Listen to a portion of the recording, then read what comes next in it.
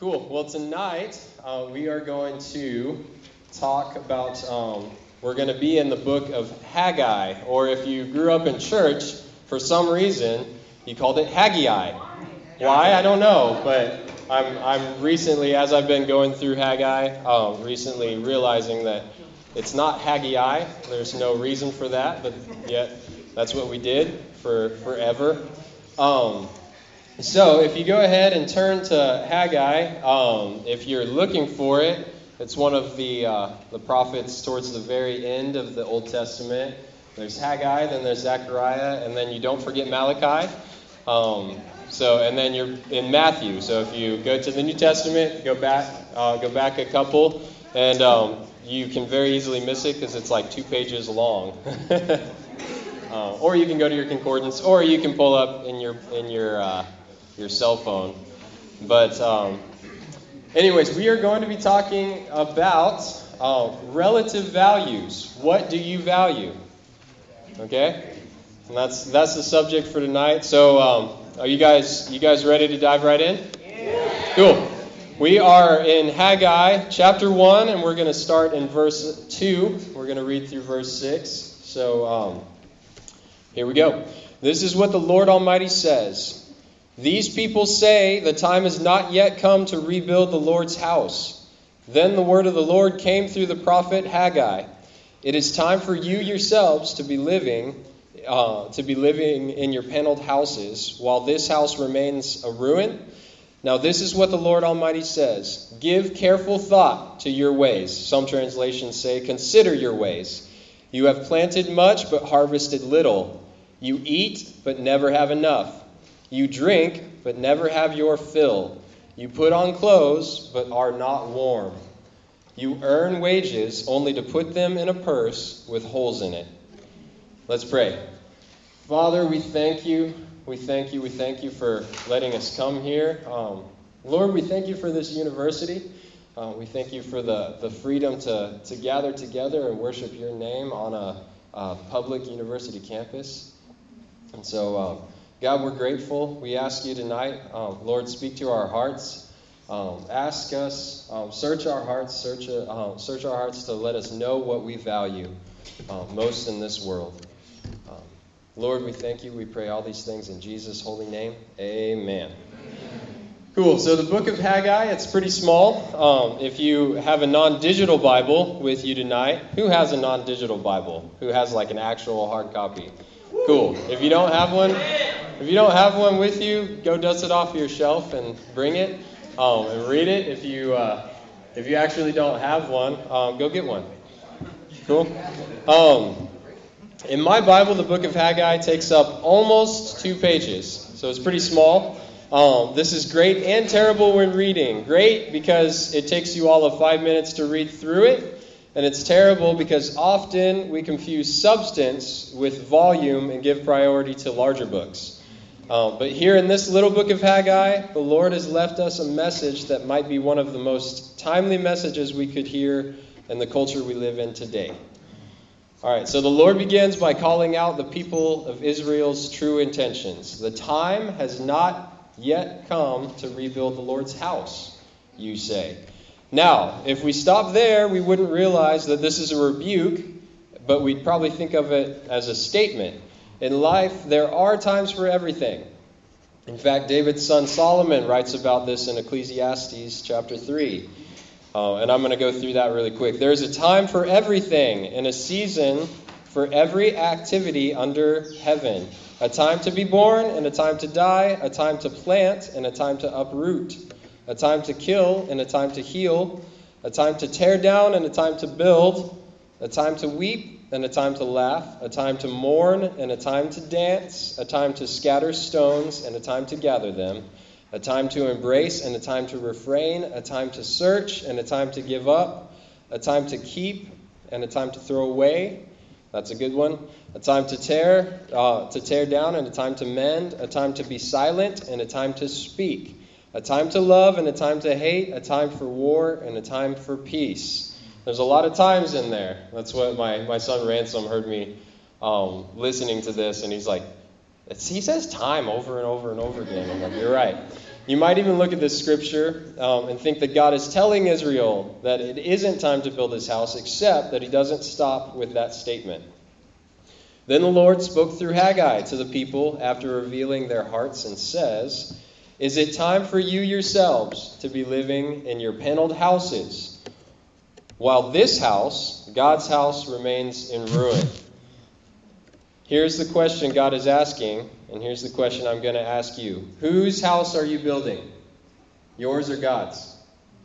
Whose house are you building? Yours or God's? Another way to ask this is, are you building your own kingdom, or are you building God's kingdom? My thoughts go to the king that is known in the Bible as a man after God's own heart, King David. The Bible tells us stories.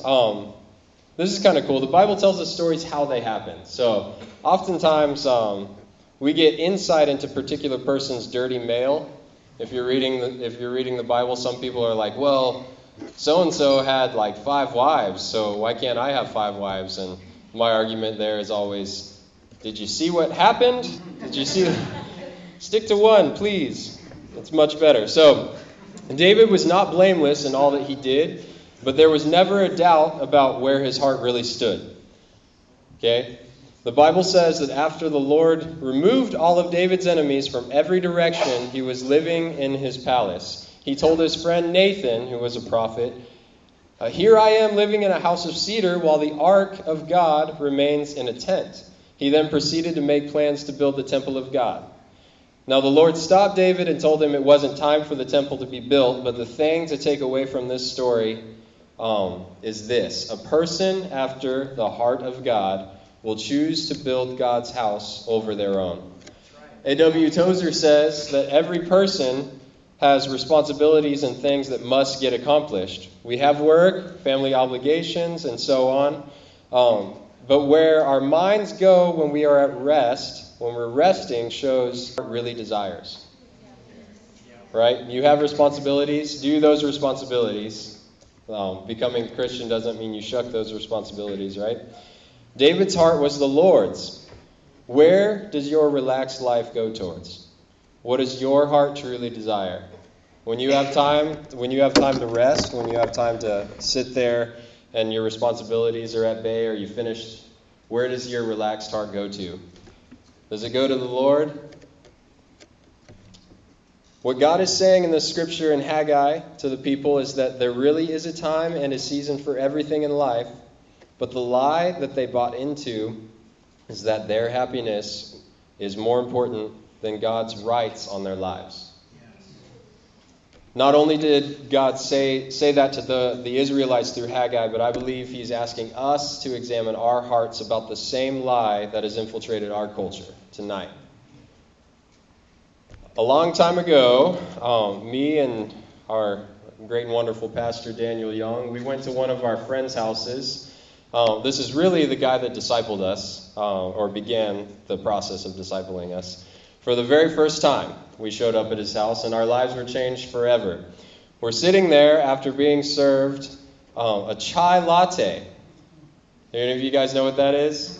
Any Starbucks lovers? So a chai latte made from our friend's new espresso machine, and he asked us a simple question.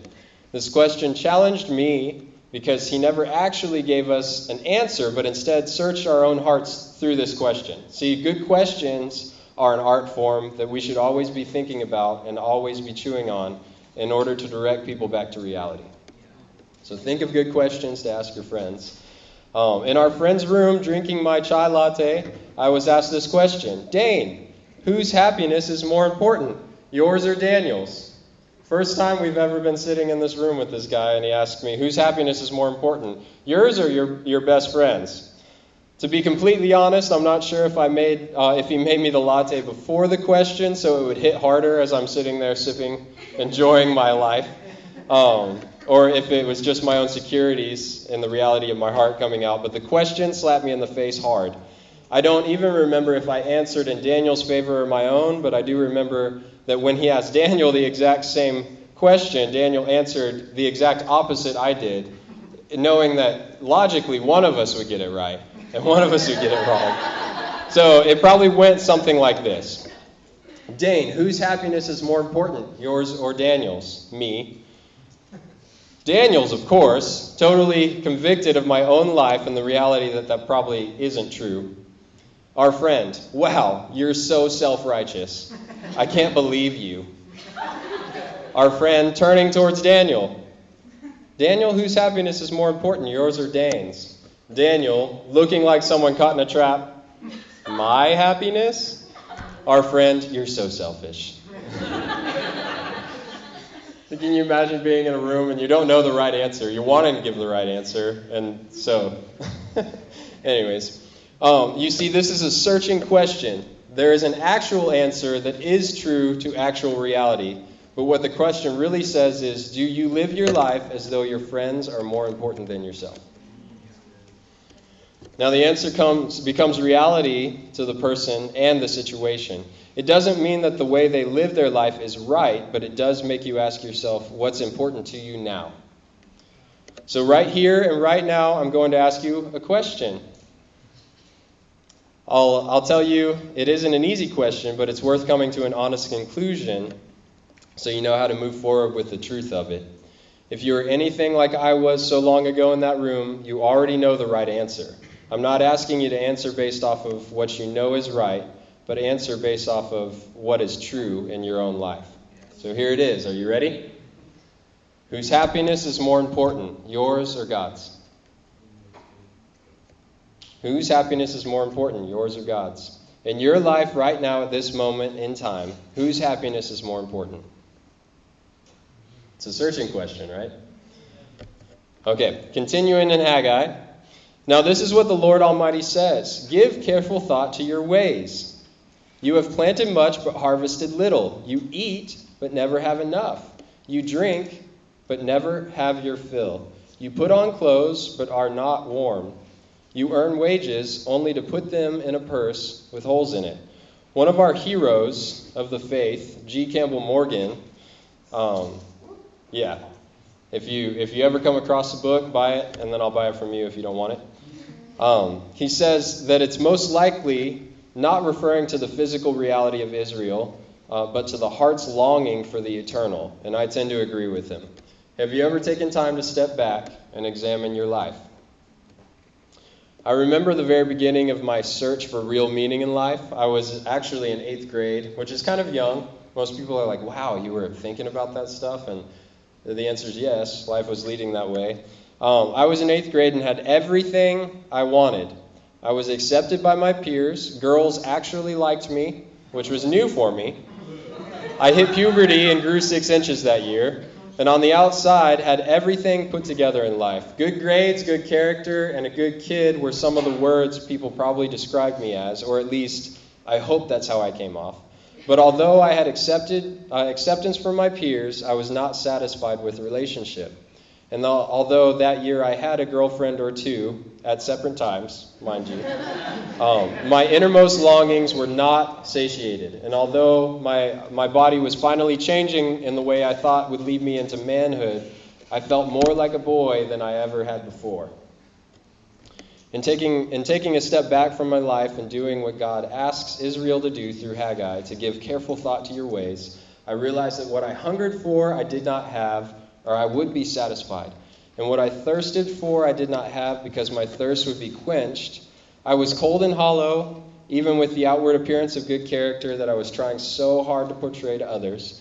And the rich life that I claimed to have was always emptied out of the holes of disillusion in my pockets.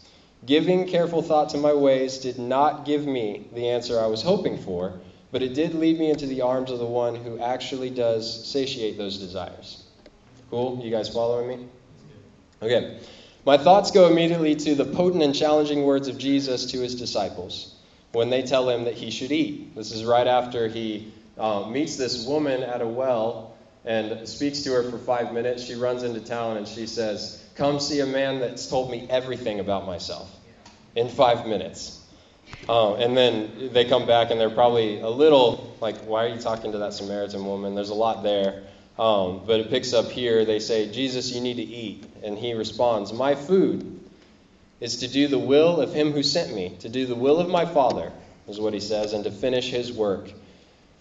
Don't you have a saying, it's still 4 months until harvest? I tell you, open your eyes and look at the fields. They are ripe for harvest. God tells the Israelites, you eat but are never satisfied. Then Jesus tells his disciples that he has food that they know nothing about. And he says this, my food is to do the will of my Father. What am I saying here? I'm asking you to give careful thought to your ways. Consider your ways, God says. Then he goes on to tell us that all the ways that we aren't satisfied because we aren't after the right sustenance. What happened to me in 8th grade was that I saw for the first time what I actually value. Another hero of the faith, Winky Pratney, he says it like this. The heart of obligation comes from the value of the thing that speaks to it. And it's okay if that doesn't totally make sense, because it didn't the first time I did it, and I printed it on a t-shirt. We give priority in our lives to the things we value. We give priority in our lives to the things we value. The heart of the obligation comes from the value of the thing that speaks to you, is another way we could say it. We give priority in our lives to the things we value. But the question I was confronted with then and still check myself on today is, do I put value on the things that are valuable?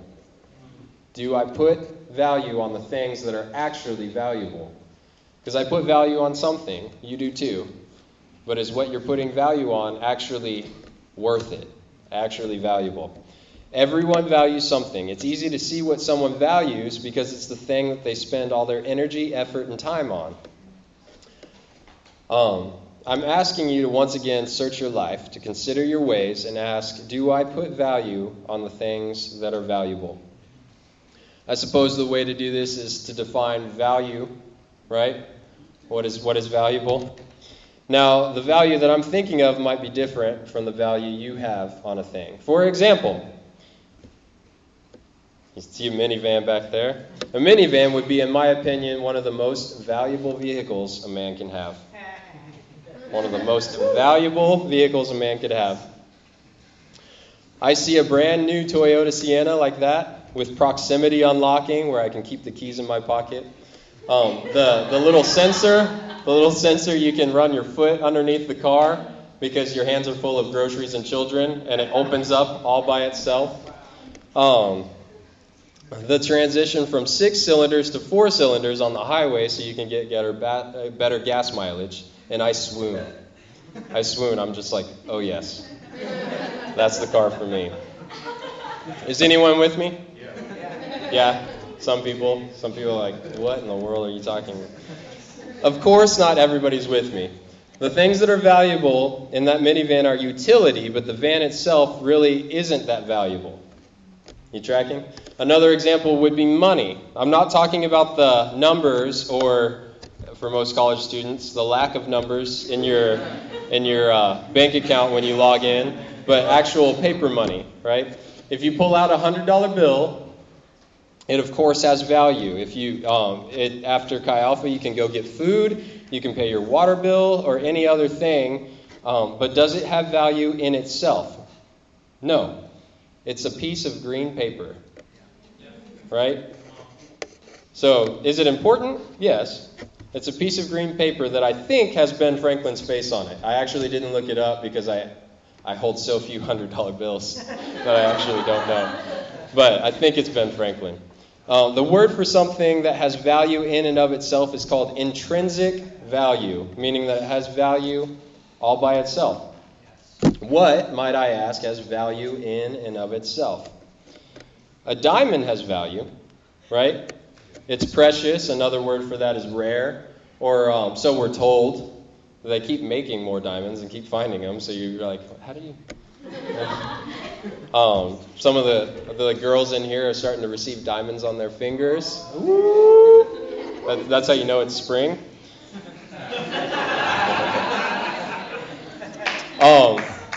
Moving on. In some places, water actually has that same value, right? It's precious. It's precious to people. Its rarity gives its value. It's my belief that the Lord actually fits this definition completely, and no other thing could. Intrinsic value. It's value in itself. And I think that the Lord, ultimately, without going into explanation or argument, would have the utmost intrinsic value. Here we have a God that is above the material, even created it. Every diamond, every drop of water was made and is sustained by his hand. God, in and of himself, is the most valuable being, most valuable thing in existence. We didn't vote him in and we can't vote him out. He has no beginning and no end. He is as powerful as he is loving. And this is the kicker. The object of his affection is you. The object of his affection is you. The heart of obligation comes from the value of the thing that speaks to it. If the Lord is the most valuable thing ever and his affections are for you, then this truth by Winky Pratney can only mean that the obligation to the Lord is utmost. Have you realized the value of our Lord?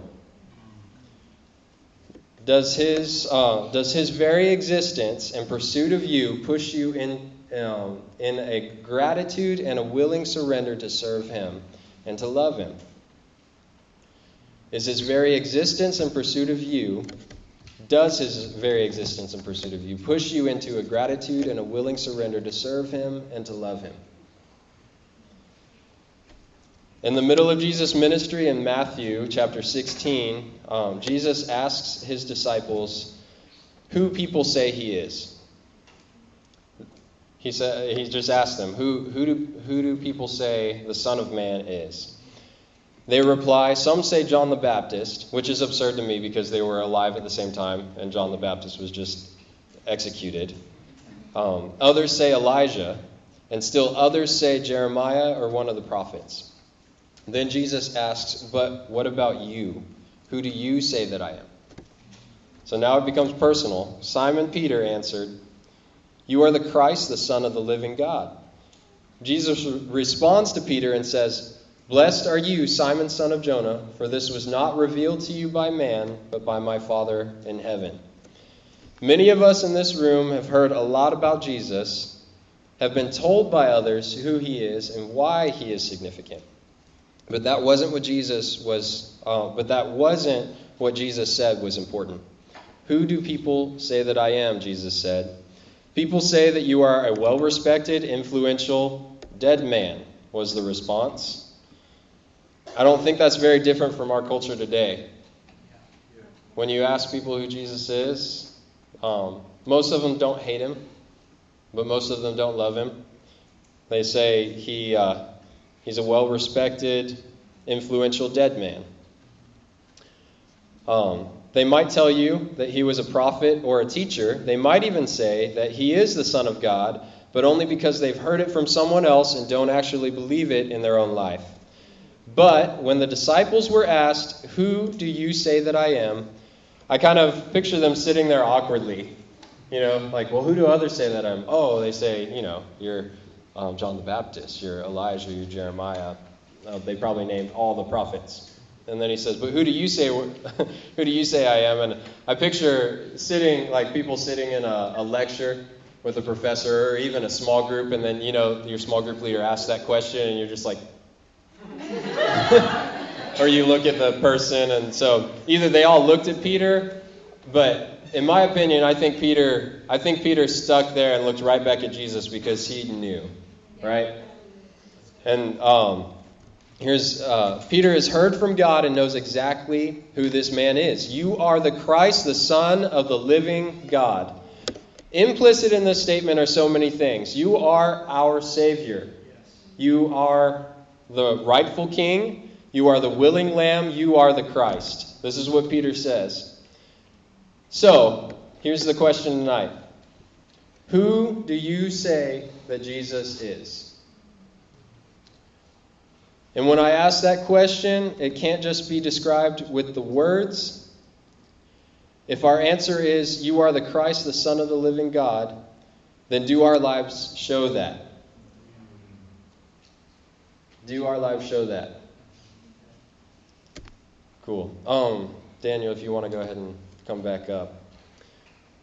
We'll close with this. When you are on campus, at work, with your friends, or with your family, are you prioritizing Jesus, or do you value something greater? When you are alone in your room at night, Are you living a life that believes Jesus to be the most valuable thing? Or do your decisions put your happiness in front? Tonight, there are two things that I want you to take away with you. The first is this: you prioritize your life around the things that hold the most value to you. You prioritize your life around the things that hold the most value to you. The second thing is this: Jesus is the most valuable, most worthy person, most worthy being, most worthy entity and thing in the universe. So you prioritize your life around the things that you hold most valuable. And Jesus is the most valuable, most worthy person in the entire universe. While we have worship playing in the background, I want us to take the next 5 minutes or so considering our ways before the Lord. Does that sound good? So a little direction. You might be here tonight and are realizing that you have never experienced a revelation of who Jesus is. You have heard from so many people who he is, but have never tasted and seen for yourself. I ask you to begin praying and asking the Lord to reveal himself to you tonight, right here in this room. Being a Christian is not taking someone else's word for it, but experiencing it firsthand. Experiencing firsthand who Jesus is. So you're not taking somebody else's word for it. It can start there, and that's great. But the Bible says, "Come, taste and see that the Lord is good." It doesn't say, "Come hear from somebody else." Right? Being a Christian is not taking someone else's word for it, but experiencing firsthand who Jesus is. So you might be here tonight and really have had a revelation of Jesus in your life, but have allowed other things to take priority over him. I'm talking jobs, school, relationships, family, and anything else. And those are good things, but they are all gifts from the giver. And we can't substitute the giver from the gift. When we begin to value something over Jesus himself, we place a value on that thing that doesn't belong there. I'm not asking you to consider dropping out of school or to disown your family tonight, but I am asking you to be honest with what takes utmost priority in your life. If the utmost is not Jesus, after he has been revealed to you already, then the thing you prioritize, the Bible calls a false god. And it needs to go. It needs to be gone. Pray for a fresh revelation of who Jesus is, and then lay that false god at the feet of Jesus, metaphorically or literally. Give it to Jesus and see what he can do with it. Cool? If you're here tonight and Jesus has been revealed to you, and you know that he takes utmost priority in your life, then I ask you to pray for a greater understanding of who he is and what he has done. In the kingdom of God, responsibility is the miracle grow, and we are responsible for what we know. So if we know more of God, we're responsible for more of God. If Jesus has revealed himself to you, then the next step is to allow him to do through you what he has done in you. So there's the challenge. If you eat, and you eat, and you eat, but you don't get up from the couch, then naturally you'll get fat. Right? In the same way, if you eat spiritual food and do not exercise it, then you'll get spiritually fat and spiritually lazy. So ask the Lord tonight what he would have you do to be more responsible to what you know to be true. Does that sound good? So I kind of hit 3 categories. I'm assuming each person in this room hits one of those. So let's just spend time. Daniel will play some worship, and let's spend time getting real and asking what I'm asking you to do, and what God is asking you to do is to consider your ways. Consider who you are. What do you value? Do you value something greater than the thing that's most valuable in the entire universe? Cool? All right, let's pray.